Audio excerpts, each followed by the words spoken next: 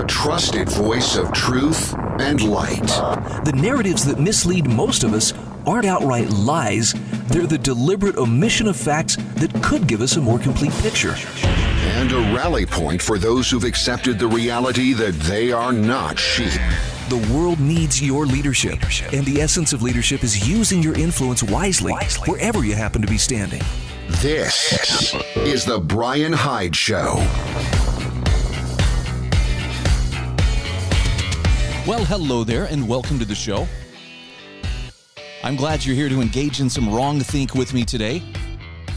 We have a number of sponsors who make this program possible. I hope you'll listen closely to who they are. And if you have the opportunity, maybe do some business with them, or at the very least, drop a note to them and tell them thank you for sponsoring this program. They include Landmark Risk Management and Insurance, also Monticello College, Pure Light, and HSL Ammo. You can find them at the show in the show notes at thebrianhydeshow.com. That's where I put lots and lots of good reading material and different interesting articles that you may wish to explore. So where to begin today? So the mask mandates are off in at least 16 different states. This is really good news. Unfortunately, my governor of my state, Spencer Cox, decided to play it safe. And I don't know. I'm trying to feel a little bit of empathy for the guy. I'm not a fan of Spencer Cox. I see him as part of the establishment. He's part of the machinery, in my opinion. So it wasn't terribly surprising that he says, well, we're going to play it safe and make sure that, we're not being premature with these mask mandates. But can I just tell you from my experience on, working part-time in retail or just talking to people out and about, it sure seems like a lot of people are over this and ready to move on. And I think that's probably a good thing. I think that's healthy. Nobody's pretending, there's no such thing as COVID anymore. We're all safe. Come on, French kisses for everybody that we meet instead of handshakes. Nope, that's not the case. It's just a recognition that all the lockdown stuff, all the shuttering of businesses and the mandates and the harassment and enforcement, and they weren't even laws. And yet it did nothing whatsoever to slow the spread of the virus. And I know there are those who say, well, what would you have them do, Brian? Would you have them do nothing? Well, I wouldn't say necessarily doing nothing, but at the very least, they could have just made the recommendations, much like Sweden did with its population. Keep the people who are most at risk informed and let everybody else weigh their own risks as to, well, what are you going to do? See, it's interesting to me how this has parlayed into this power play by authorities at every level of government. And I'm talking not just in America, but across the world. Some have taken it very seriously and used it as a chance to just absolutely consolidate control over the citizenry. Others have taken a more light-handed approach. I think of Governor Kristi Noem in South Dakota. And yet there are still those who say, well, even if you've had the vaccination, you still should mask up and you still shouldn't be close to anybody. And, there's still the LED signs on the freeway that are out there to, now don't forget, no gatherings and don't forget to mask up. And I don't know. Somebody still wants us to be scared. And for some people, it may be very scary, but let's stop playing to the fear of the masses. And one of the big places where I see this right now is this push for a so-called health passport. Now, presumably, this is going to be, your documentation of what you did and how you, essentially how you are vaccinated. You are in compliance. But, man, I am not happy with that idea. I am not good with the idea that you're going to need this internal passport that relates to your health in order to be a productive member of society. It's very troubling. And it raises the question, what can you do about it, or what should you do about it? Well, I came across an article, this was in my inbox yesterday, and it's from Jenin Younes from the American Institute for Economic Research. It's titled, Your Right to Refuse a Health Passport. And this is what Jenin Younes has to say. She says, at a press conference this afternoon, this was a couple of days ago, obviously, New York's now disgraced Governor Andrew Cuomo provided details of the health passport program he'd announced a day prior. And she says this scheme should send chills down the spine of anyone who believes in the importance of civil liberties and the integrity of the individual. In order to attend events of a certain size, attendees will have to demonstrate either that they have been vaccinated or tested negative for COVID-19 within the past 72 hours. Now, incidentally, she says the only way to provide such evidence would be to download what's called the Excelsior Pass, developed in partnership with IBM. In an irony that would be hilarious were it not so disturbing, the governor's website promises robust privacy protections woven through the digital health pass solution. She says a cynic might also note that once again, a big tech company is benefiting from illiberal policies enacted in response to the pandemic. Jen and Eunice says the authoritarian nature of this program should not be underestimated. Anyone who enjoys attending or plans to attend a large event is now under enormous pressure to get vaccinated. Now, she says, I'm by no means anti-vaccine as a general matter, and I believe the COVID-19 vaccines can provide a substantial benefit to many people, especially vulnerable populations. But she also points out there are real risks to receiving it, especially given the new nature of the technology employed by the Moderna and Pfizer vaccines, and the fact that they've received emergency use authorizations rather than full market approval. As evolutionary biologists Heather Hang and Brent Weinstein have explained, public health authorities tend to downplay the dangers of immunizations in order to convince more people to get them. It's a version of game theory in order to achieve herd immunity through inoculation. So she says it is therefore not unreasonable for healthy, relatively young people to whom the virus poses a negligible threat to conduct a cost-benefit analysis and decide to forego vaccination in favor of potential natural immunity. Nor is it irrational for vulnerable individuals to make the same choice. Vaccination is, or should be, a personal decision based upon one's assessment of the risks and benefits to oneself and others. So by tying the ability to attend certain events to immunization status, Governor Cuomo is effectively using the coercive power of the state to influence people's choices about their bodies and their health and the degree to which they're willing to take on a risk for the benefit of other people. That one can provide proof of a negative COVID-19 PCR test as an alternative doesn't make this policy any less troubling. She says while these tests do not carry the health risks that vaccinations do, they raise other concerns. A positive result entails a forced 10 or 14-day quarantine, which constitutes an inconvenience to nearly everyone, and a grave difficulty for many, including those whose paycheck relies upon physical presence in the workplace.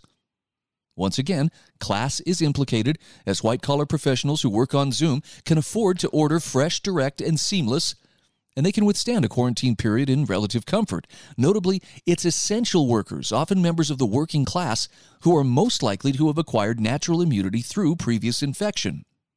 But they're not permitted to utilize that to their advantage under the governor's scheme. So in essence, one either has to get vaccinated or risk being forced into quarantine to attend a large event. Now, the policies of the sort on which the governor is so keen, namely those that allow him to exercise power over the population, will undoubtedly further deplete trust in public health. For decades, there's been a consensus that effective health policy relies upon trust between the public and authorities. When the people feel rightly stripped of their bodily integrity and the freedom to make their own decisions about their health, and that they're being treated as chattel to effectuate some grander plan, there's a breakdown in this relationship. So she says Cuomo's new policy should come as no surprise given the events of the past year, during which governments across the globe have violated human rights en masse in a mostly failed quest to control the virus. Jen and Eunice says this unprecedented use of state power to coerce New Yorkers to receive a vaccine is simply the next chapter in our dystopian nightmare. The framers of our Constitution knew that those in power inevitably abuse it, which is why they provided for separation of powers through the three branches of government. She says Governor Cuomo has had too much control for too long. He's obviously enjoyed wielding it since day one. And she notes, as I have said again and again, until we make it clear we will not abide by these infringements on our civil rights, our liberty, and our dignity, then they will not stop. Unfortunately, she says, New Yorkers have proven themselves too willing to comply. I assume that even if you live outside of New York, this probably has some meaning to you. I mean, I'm happy to see that there are places where the mask mandates are coming off. I'm very happy to see that, for the most part, that means that things are going to go back to somewhat normal for a lot of people. But you have a few stubborn holdouts. Costco and Target are still like, nope, we're going to require masks. I've got an idea I'm going to share with you coming up in the next segment that I'm very seriously considering exploring. But I'm going to make you wait for it. We'll be back right after these messages.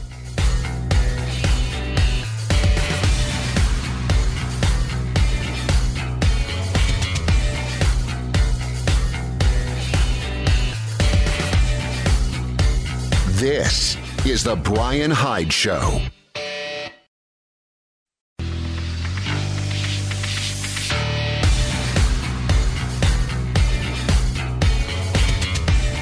This is The Brian Hyde Show. All right, welcome back to the show. So in the last segment, I was sharing with you an article from Jenin Younes from the American Institute for Economic Research. This is one of my go-to sources. They have numerous, very, very skilled and I think very principled writers. And I get a fresh email in my inbox every day from them with about a half dozen or more different articles. And as far as coverage of all of the different COVID fallout, and I'm talking like real serious measurement, crunching the numbers, looking at exactly what has happened due to all the various lockdown policies, AIER, the American Institute for Economic Research, has really led out. So if you're serious about staying on top of this issue and having a very well thought out, principled take on it, I'd strongly recommend consider signing up for their emails. It's not going to cost you anything, and it will bring a wealth of information right to your inbox every single day. And there is a link in the show notes at thebrianhydeshow.com to a Jenin Younes article.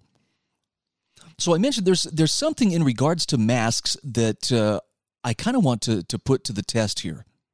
And it's a little lanyard you hang around your neck with a little card there. And it has the medical symbol, right? The snake on the stick, the little medical symbol there, and it just says face mask, medical exemption.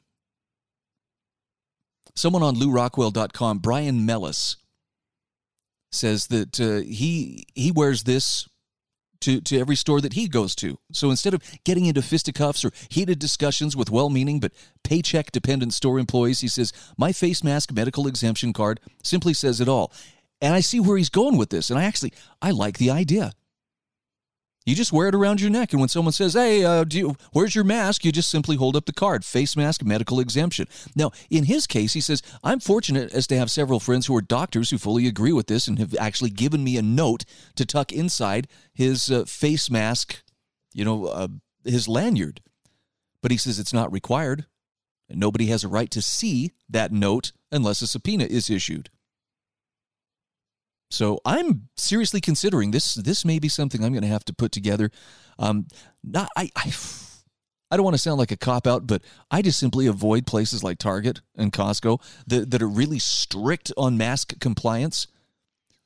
But this is a nice out for some of those different, employees. The diehard, fully programmed maskers are going to sometimes react negatively. He says it's kind of like a vampire, being shown a silver cross. What's that card say? Face mask, medical exemption. Don't show that to me. I don't know. You could probably sprinkle them with holy water if you wanted to. I don't know. But I like the idea of actually having something like that. It's kind of like flashing your credentials, right? The FBI agent passing through the security checkpoint. Let me flash my badge at you. Here's my badge. It says face mask, medical exemption. Or you could just take the approach that a lot of people are doing and just simply go about your business. Don't make eye contact. Don't talk. Just go do your business and move along. I guess a lot of that's going to depend on, how determined they are to make sure you know what the policy is. Gosh, I hate how this has put this artificial divide between us to where we have to start thinking, what are the measures? What are the countermeasures? If this is a game of chess, it's not a very fun one. I'm not enjoying it at all. All right, moving on. This is an article from John Stossel, And I find that what John Stossel has to say is usually well worth considering. He is, again, one of the very few individuals out there who wears the moniker of a journalist, and I think deserves to. Most of what passes as journalists these days are really just stenographers for whoever happens to be in power, or whoever would like to be in power, for that matter. They don't really give you facts. They just kind of give you, here's what you're supposed to believe. Shut up and believe it. Okay. John Stossel doesn't do that. And when you consider that some of the greatest damage, and I'm talking economically and psychologically, that's been done over this past year, has been related to the fallout over authorities deeming some workers essential and others non-essential, John Stossel has a really great take on this. And the title of his piece here is Every Worker is an Essential Worker. And he wastes no time getting right to the point. He says politicians have too much power over our lives. Many use the pandemic as another excuse to take more.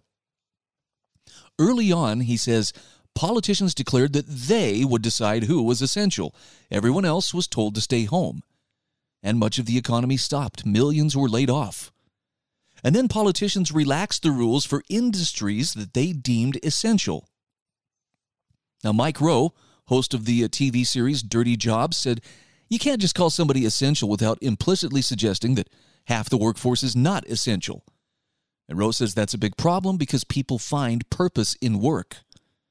Now, the Biden administration is eager to give money to people not working. It's pushing a new stimulus package that would pay the unemployed an additional $400 a week. And John Stossel says since states like mine tack on as much as $500 a week in unemployment benefits, many people learn that the $900 a week leaves them with more money if they don't go back to work. So many don't. But he says staying home imposes costs too. Calls to suicide hotlines are up, domestic violence is up, and Mike Rowe says that's happening because people simply don't feel valued. Politicians claim they save lives when they order businesses to close.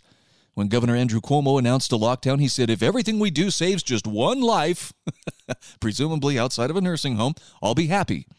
Rowe mocks that in John Stossel's new video this week. Mike Rowe says, well, let's knock the speed limit down to 10 miles an hour. Make cars out of rubber. Make everybody wear a helmet. Cars are a lot safer in the driveway. Ships are a lot safer when they don't leave harbor. And people are safer when they sit quietly in their basements. But that's not why cars, ships, and people are on the planet.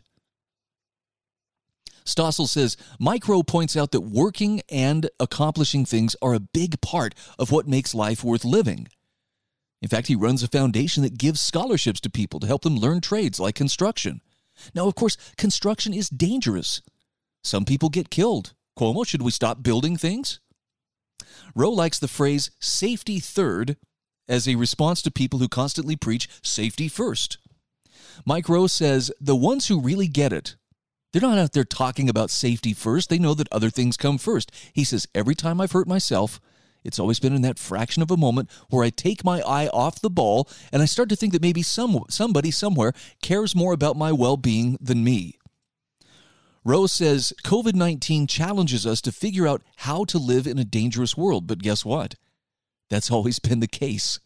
And he cites C.S. Lewis's On Living in an Atomic Age, in which Lewis asks, how are we supposed to live in a world with atomic weapons when everything could be over just like that? Lewis answered, the same way we lived in a world where Vikings could land on the shore 1,000 years ago and raid villages. There's more to life than worrying about our death, writes Lewis.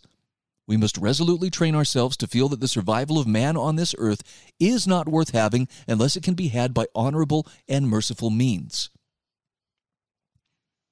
COVID-19 is just different, says Rowe.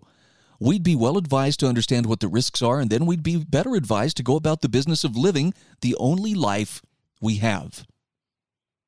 I think about the story that I shared with you the other day from Donald Boudreau, the story of Vicky. And if you haven't heard it, this was, I think, 2 days ago, so this would have been March 3rd. And I can't remember if it was first or second hour of the show. Sorry, it all kind of blends together when you talk as much as I do.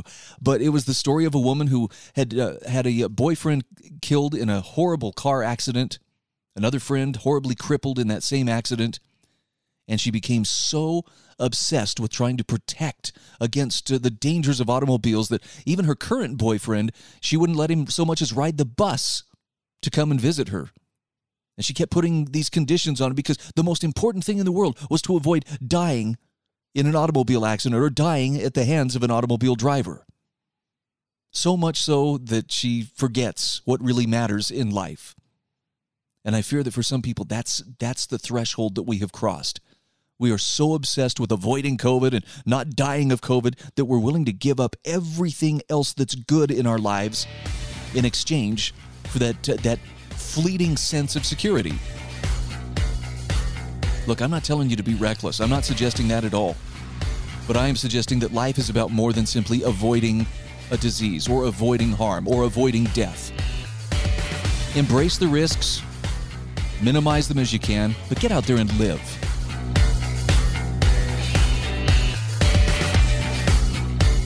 This is The Brian Hyde Show.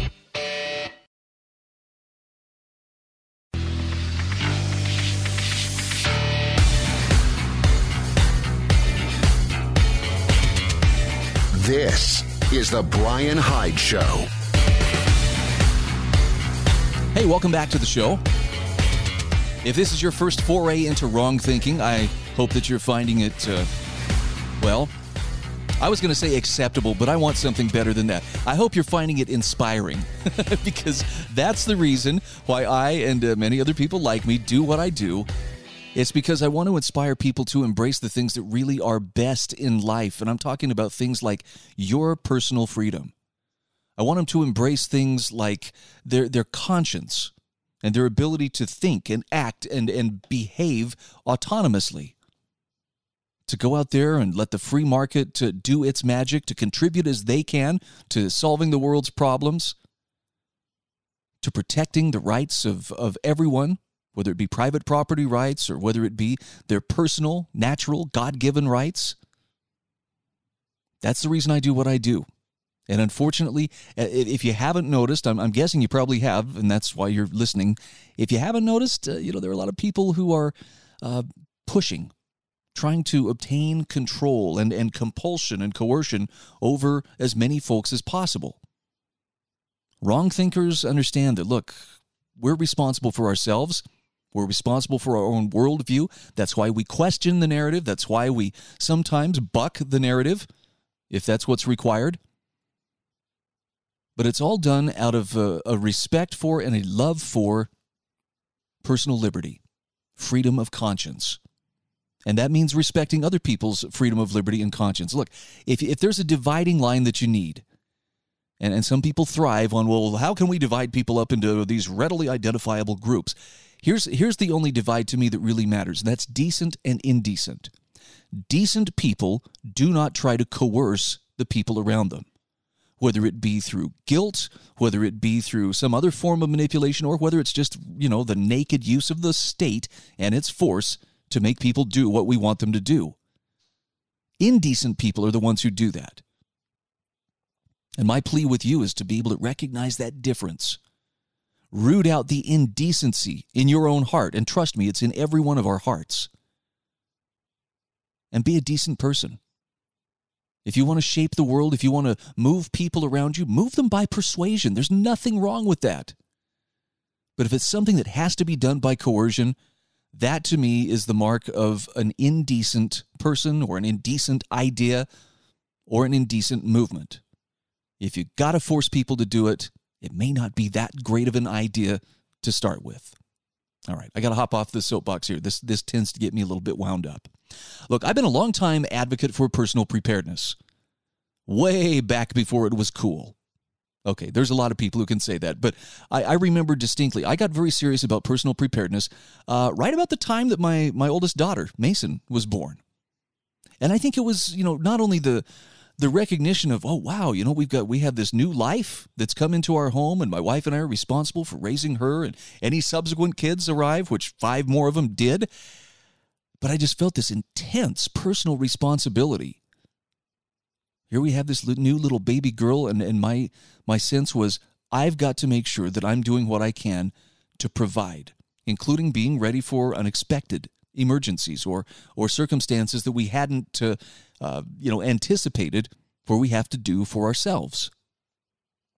So when I saw this article by Kent McManigal, I thought, yeah, I've been beating this drum for a long time. And I know if you're a longtime listener of mine, you're like, oh boy, here he goes again. Kind of. But in this case, I'm going to ask you, listen to Kent McManigal. This is a different voice carrying much the same message. I think he actually says it better than I do. But Kent McManigal says it is time to start getting prepared for emergencies. He says, I thought the past year had taught people to be prepared and less dependent on rescue by others. But he says it seems I was wrong. This has been quite the year for preppers. Just one crisis after another, with the recent cold snap and power outages the latest chapter. Now, he says if you're still not a prepper, you have no one to blame but yourself when you get caught off guard by the next event. You've had plenty of warning. You've seen that politicians aren't able to save you, even if they wanted to. But here's the kicker, and this is something I wish I'd been better at communicating. Kent McManigal says, if I seem to harp on this topic, it's because I care about your safety and comfort.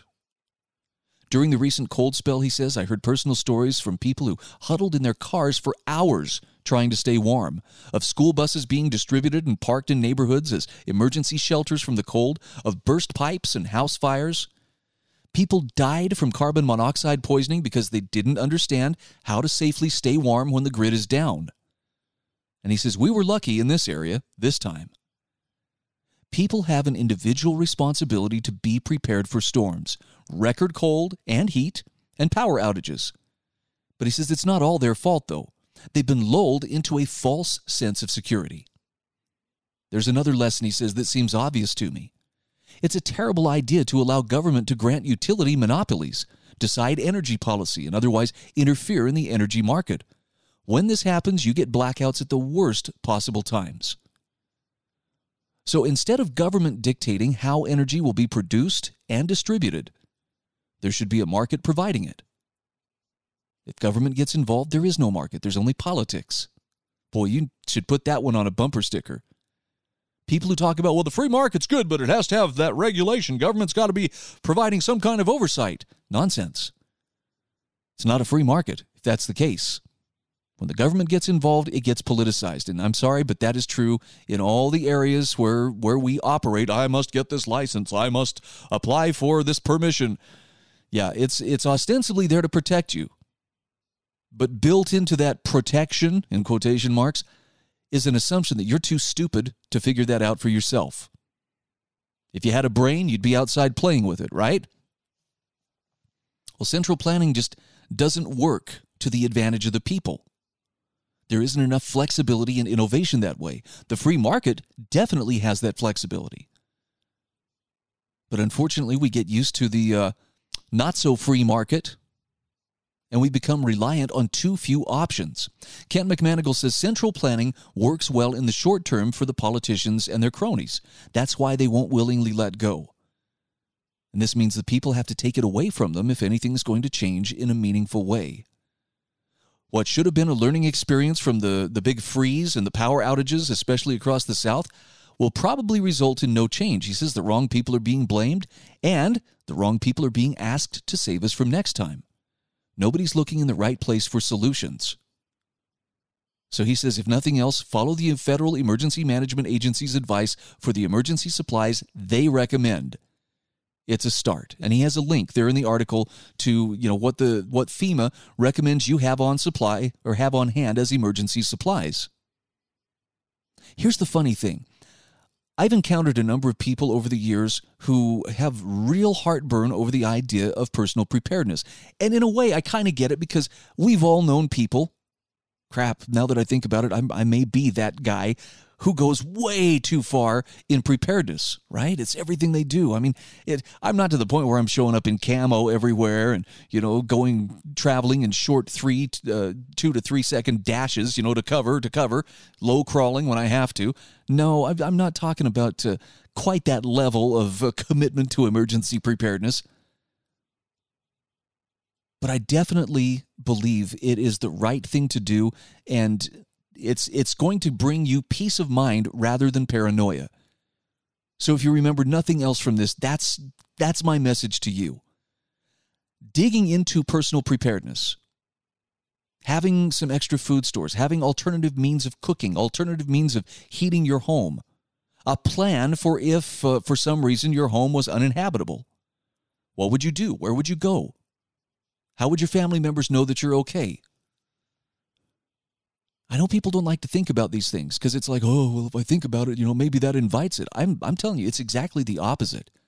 When you think about these things, when you have the preparations in place for the unexpected, in the words of my friend Jim Phillips, what could have been an ordeal simply becomes an adventure. And I can't emphasize strongly enough the difference between those two approaches to life. An ordeal is something that you suffer through, and it was horrible, and they're going to be talking about this for generations in our family. Whereas an adventure is, I remember when the big blackout came and how we had to really, put our heads together and come up with a way to keep the house warm and to take care of keeping our pipes from freezing and whatnot. But ultimately, it does bring peace of mind. Do you want to sleep soundly at night, even though the wind is howling outside? The key is to have those personal preparations. And it's not just the physical preps. As my friend Suzanne Sherman would tell you, mentally, you've got to have some resilience. You've got to build up those mental calluses and emotional calluses to where when something goes wrong, it sucks. It's not fun. And it may feel like, hey, the universe singled me out for some kind of special treatment here. But you realize I'm resourceful. I don't have to wait for somebody to come riding to my rescue because, first of all, they won't. But secondly, because I can handle it. That's the mindset I'm trying to cultivate in every person to whom I speak about the virtues of personal preparedness.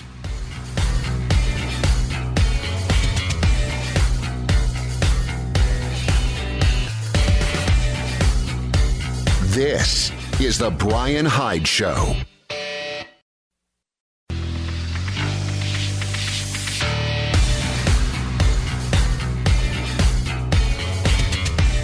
This is The Brian Hyde Show. Hey, welcome back to the show. Just a quick shout out here to my friends at Landmark Risk Management and Insurance. You wear a lot of hats as a business owner. One of them is you have to be a commercial insurance specialist. What's that you say? I feel unqualified for that. Well, you're not alone. A lot of people feel that way, and this is where Landmark Risk Management and Insurance can help. We're talking trained, very capable professionals who are there to make sure that you have what you need and you don't carry what you don't need to carry. You can contact them by going to my show notes at thebrianhydeshow.com. There's a link at the bottom of today's show notes. These are the notes for March 5th, and you'll find a link there that will connect you directly to Landmark Risk Management and Insurance. Be sure to tell them thanks for helping to sponsor this show. So I want to confess something. This isn't going to surprise anyone who knows me well, but I'm not the sharpest knife in the drawer. Oh, no, I know. I play a somewhat erudite individual on the radio and on this podcast, but no, truth be told, there are some areas where I've always done quite well. Reading, writing, that kind of thing has always come more naturally to me, but I'll confess it, math has been hard. And I think it was about 7th grade where I really kind of fell behind on my understanding of math, and it has been a struggle since then. It's crazy. Yeah, almost 50 years of just struggling with math. So, when I was looking for ways to get out of math, I mean, I tried everything I could to avoid taking math classes in college, and it's hard. So I married a math teacher. I married someone who's very smart and very much loves a good math problem. And I'm not kidding. My wife, when she sees a big math problem, laid out, her eyes light up. Ooh, a challenge. And she gets to work on it and solves it. But man, I'll tell you, I could have used something like the current trend that some woke educators are pushing right now. I just saw this article from Carrie McDonald from the Foundation for Economic Education. Here's the headline. Woke educators release letter declaring objective math a form of white supremacy. See, if I could have thrown that back at my parents in 7th grade, well, the reason I got an F in math is because I recognize that what they're really trying to teach me is white supremacy. And I'm not going to stand for that now or ever. See, I would have had the moral high ground. I Probably wouldn't have had to try to convince my parents that that F was really a good thing, because it showed. I'm not not giving in to this alarming white supremacist ideology that they're forcing on us by making us learn objective math. Here's how Carrie explains it. She says, mandatory teaching standards that focus on critical theory and identity politics to the detriment of liberalism and individualism are already working their way through state legislatures.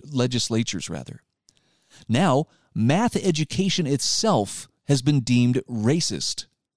A group of educators just released a document calling for a transformation of math education that focuses on, quote, dismantling white supremacy in math classrooms by let's try this word, visibilizing the toxic characteristics of white supremacy culture with respect to math.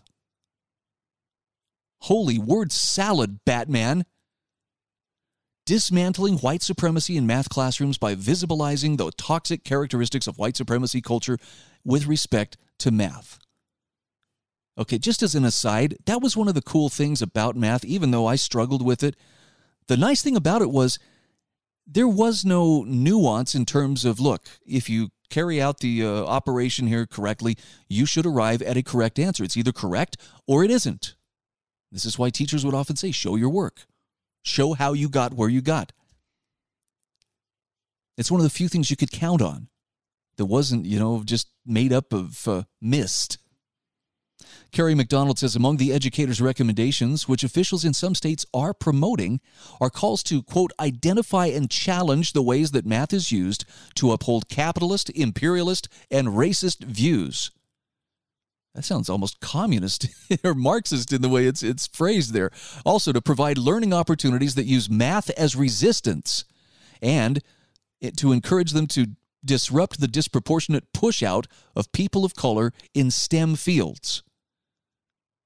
That's pretty lofty. She says beyond activism, these recommendations also argue that traditional approaches to math education promote racism and white supremacy, such as requiring students to show their work, or prioritizing correct answers to math problems. The document claims the current math teaching is problematic because it focuses on reinforcing objectivity and the idea that there's only one right way, while it also reinforces paternalism. Now, thankfully, some prominent professors are pushing back. She says this week some prominent university professors spoke out against these new woke math education recommendations. Princeton mathematics professor Sergio Kleinerman wrote a guest post on the topic at journalist Barry Weiss's website.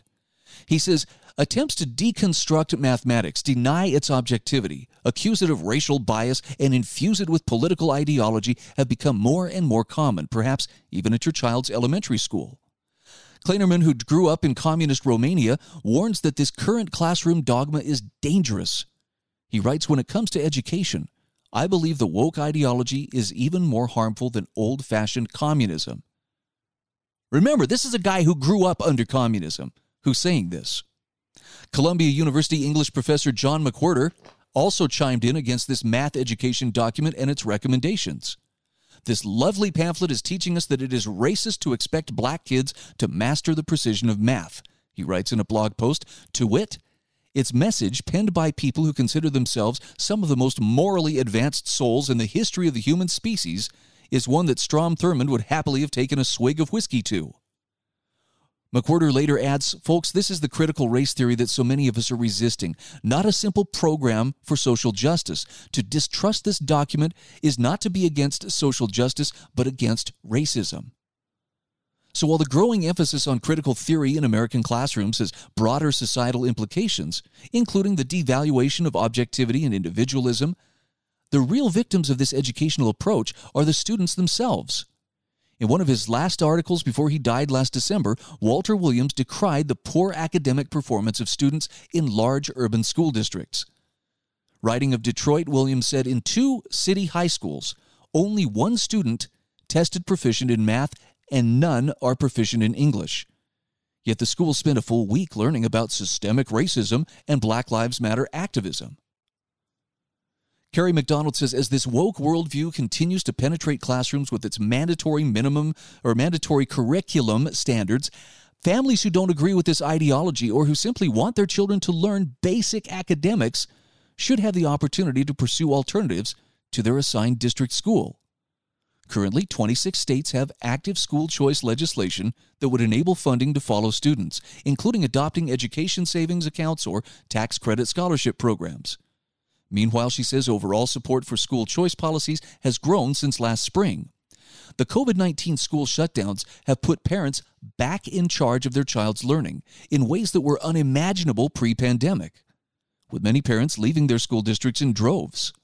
Indeed, the Associated Press reported a sharp decline in public school enrollment this academic year across the 33 states for which data were available. Millions of families have pursued private education options such as independent schooling and homeschooling that can offer more consistent, higher quality in-person instruction than a district's Zoom schooling or hybrid offerings.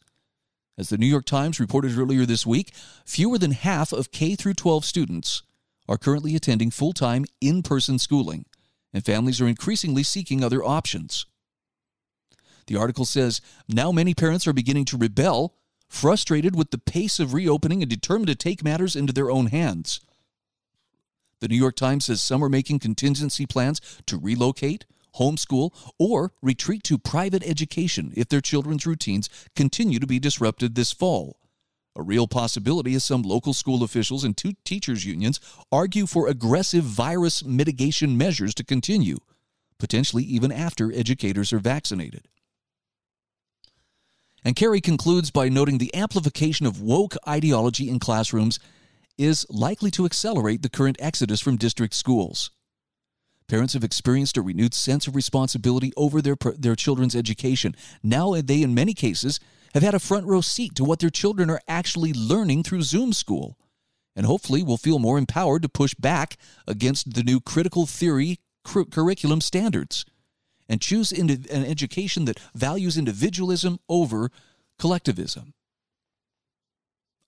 I hope she's right. I think she is, but I really hope that parents will seize this. And I've asked people this before, and it's not so much, I'm just trying to make you feel uncomfortable, but have you ever seriously considered what is the line in the sand? What's the line that I would not allow people to teach my children any longer? I would actually vote with my feet and remove my kids from the school system rather than subject them to what those running that system want them to learn. I mean, come on, woke ideology is coming at us from every other area of our lives. I guess it's natural to understand it was going to find its way into the schools. After all, you've got a captive audience. They're there by compulsion in many cases, right? Compulsory attendance laws. We don't have to roll over and take it. That's the message I get.